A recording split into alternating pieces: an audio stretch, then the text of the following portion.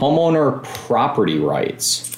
Homeowner property rights, right? Right. That's Shana. I'm Mike. We're going to talk about this right now from an owner's perspective. If you own property, what are your rights and what do you want, right? We're going to talk about highest and best use. We're going to talk about freedom to choose what you want to do with your home individually. And maybe there's some negatives that come from this. And does it always parallel what's best for the neighborhood and what's best for you as the homeowner? Some of this goes into Airbnb. Some of it goes into commercial versus residential. There's a bunch of different places where this kind of leads. And you can't think of you in looking at these things as an individual because, is everyone going to conform to the same standards that you have?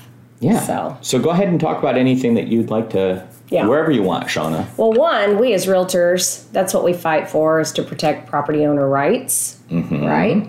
So if you talk about the highest and best use, you should be able to, enjoy your home, and not be deprived of that enjoyment of your home.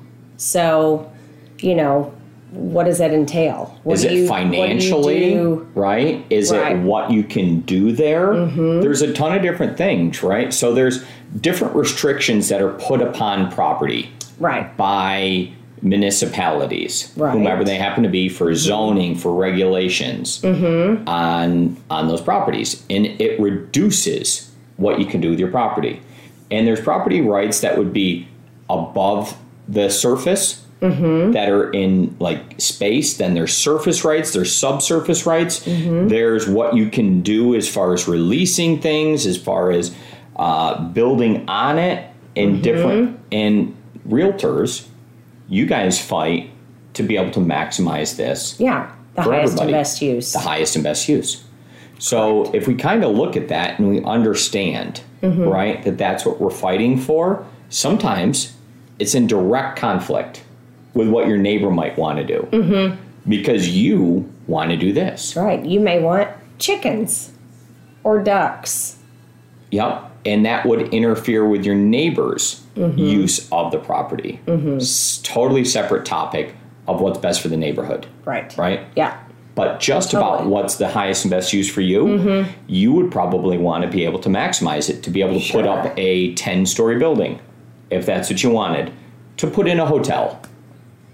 But that's not really possible on every single property. No. But you want to restrict these in certain places. But property rights says that you're going to fight that this person can do whatever they want the property to benefit.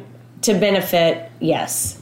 And if you do things like that or allow things like that, then that diminishes the value of the other property. So I think the highest and best use, you should enjoy your property, and you don't want to do something that's going to adversely affect the value. And this is where it goes into all different types of things, whether it happens to be solar panels on the roof and how that aesthetically looks, right, and how it is financially.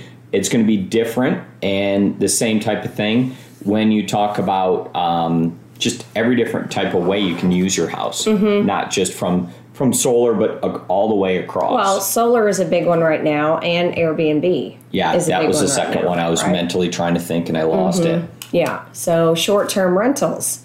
Does it benefit you? Sure, it probably does. But does it benefit the neighborhood and protect your value?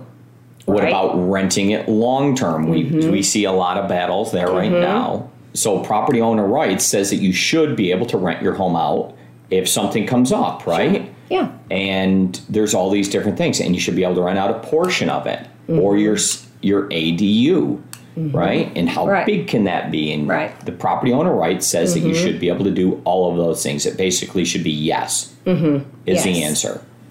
Yeah. And it doesn't always conform. And then, the traffic coming in and out, the turnover is a thing, but then that could be managed, I believe, within your HOAs.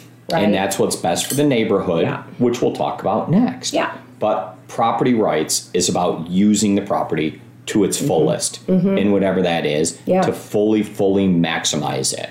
All of your, they talk about a bundle of rights that you have with property ownership. And those bundles of rights, we want, as realtors, they want to be able to maximize that fully. And there's the Fifth Amendment?